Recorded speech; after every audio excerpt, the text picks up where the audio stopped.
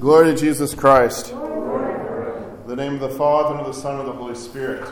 Amen. January is rich with saints.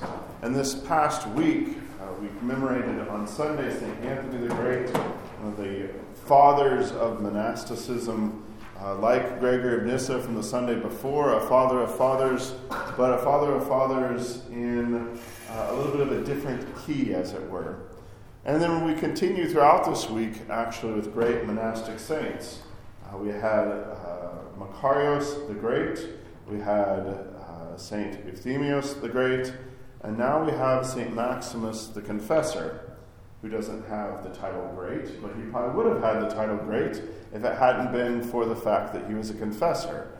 So what does it mean that he was a confessor? Well, what we have in Saint Maximus is we have, in a way, a kind of Gregory of Nyssa and Anthony the Great have combined and become Maximus. We have a great teacher of orthodoxy, and we have a great monastic saint. As you can tell, he is not vested at all in his icon because he was just a monk. He was not a priest, he was not a deacon, and he was not a hierarch. He later in his Japarian says he's an adornment of hierarchs because of his teachings, but he himself does not have the omophorion around his neck. But St. Maximus the Confessor is known because he, as also we had Athanasius and Cyril earlier this month, a few days ago as well, being like Athanasius, contra mundum, against the world, that when the world seemed to turn against St. Athanasius stood firm in the truth. And so Maximus was one of the few voices in the East when there was a desire to capitulate about the doctrines of Christ. It was Maximus who stood up and then ended up having to go all the way across the ocean to North Africa. So he lived in North Africa for a while. And he even brought in the Pope of Rome, not the Pope of Alexandria, but the Pope of Rome, into the inner Christological debates that were going on in the Greek East. So Maximus is a bridge. He is a summation. He holds many aspects within himself. He also happens to be my baptismal patron saint, so I have a particular affection for Maximus and ask for his prayers besides the prophet Daniel. And St. Maximus the Confessor is the author of a lot of incredible works. Most of the scholars of the 20th century, Orthodox scholars especially, will look at Maximus and say he is a great kind of summation of a lot of the earlier fathers that had gone on before him. He even has a work about Gregory the Theologian, who we'll be commemorating in a few days, about sections of Gregory that don't seem to make sense, or that he will use actually to launch off into deep theological speculation. By speculation, I don't mean useless or frivolous, but I mean the depths of contemplation of God. Maximus stands ultimately for the incarnate love that we find in Jesus Christ. And it's his writings that we see his deep penetration of understanding who Jesus Christ is. And then that illumination that we've been talking about this entire month from Theophany on, that this illumination, coming to knowledge of God, also meant then a cleansing and a purification of the self. So one of the aspects of our spiritual life is tools, I'll say, in the toolbox, is spiritual reading. And St. Maximus, I would offer to you as a place to start reading St. Maximus, and it might be the end of where you read St. Maximus, is what he wrote, what are called the Centuries on Love, the Centuries chapters on love.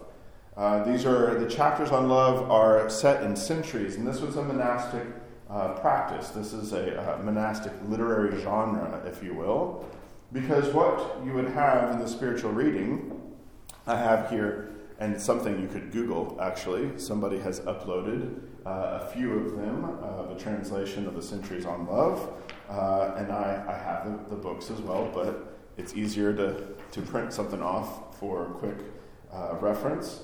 You have the writings of St. Maximus on love are contemplative. What does that mean? What it means is he writes in little paragraphs or sentences. And there are things that this is not read like an essay of an argument, right? This is something that you read, maybe like the Psalms. You might read a few verses of the Psalms or a whole psalm and just kind of sit with the psalm. These entries or these particular sayings of St. Maximus are incredibly, some of them are incredibly deep, and maybe we need to do some research around it, but a lot of them, especially the Centuries on Love, are very challenging because he is able to clarify what true love means. I don't mean, of course, romantic love. I mean true love as we find in our Lord God and Savior Jesus Christ. A love that we are to emulate, and a love that we so often direct towards so many other things. So, I'll give you an example. This is from the 1st century. The one who loves me, says the Lord, will keep my commandments, and this is my commandment, that you love one another. Therefore, the one who does not love his neighbor is not keeping the commandment, and the one who does not keep the commandment is not able to love the Lord. This is then followed by the 17th entry. Blessed is the man who has learnt to love all men equally. Then 18. Blessed is the man who is not attached to any corruptible or transitory thing. So we have here in these little sentences, and this one of these sentences could maybe sit with you for an entire afternoon. Do I actually love my neighbor? I say that I love my neighbor. We can think, of course, he's echoing here 1 John, right? The epistle. But then he follows it up with that learn to love all men equally. And what that means is that we're not attached to any corruptible or transitory thing. Because what usually gets in the way of us in our love for our neighbor? Often it's things. Things that we're attached to. This could be either money. He has many sentences on money. This could be all sorts of things that we're inordinately attached to. Entertainment. You just go down all the list of things that we rise up above God and each other. The 27th entry. The one who has genuinely renounced worldly matters and serves his neighbor without pretense through love soon frees himself of all passion and is rendered a sharer of divine love and knowledge. I'll read 40. The work of love is the deliberate doing of good to one's neighbor, as well as long-suffering and patience and the use of all things in the proper way. What Maximus, in encouraging us and challenging us about our love for our neighbor, it is ultimately a purification for our love for God.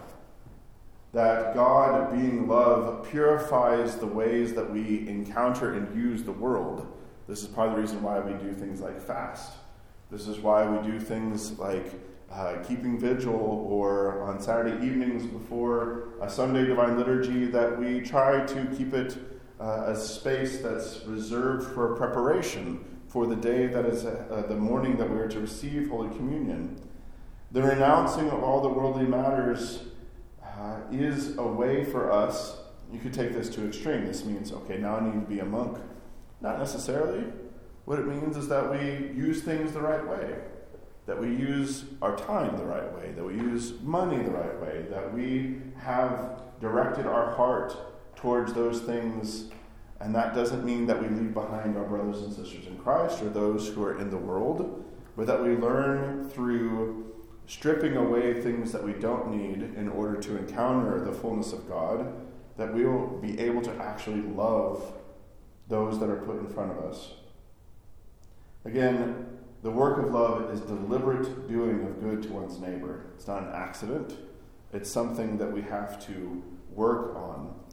There's many other themes that Maximus draws out, but to have spiritual reading as a part of one's life, yes, absolutely Scripture. But there is also the writings of the Holy Fathers. This is part of our tradition. This is part of the ways in which we learn how to purify ourselves, to be sanctified so that we can truly love our neighbors and God.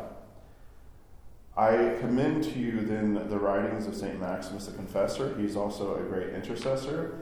And looking at and reading slowly, surely, asking for guidance if you need it, if there's a paragraph, because some of these paragraphs start dipping into some depth, as a way to prepare your mind and your heart to truly use all things that God has created for the right purpose, the love of neighbor and the love of God. In the name of the Father, the Son, and the Holy Spirit. Amen.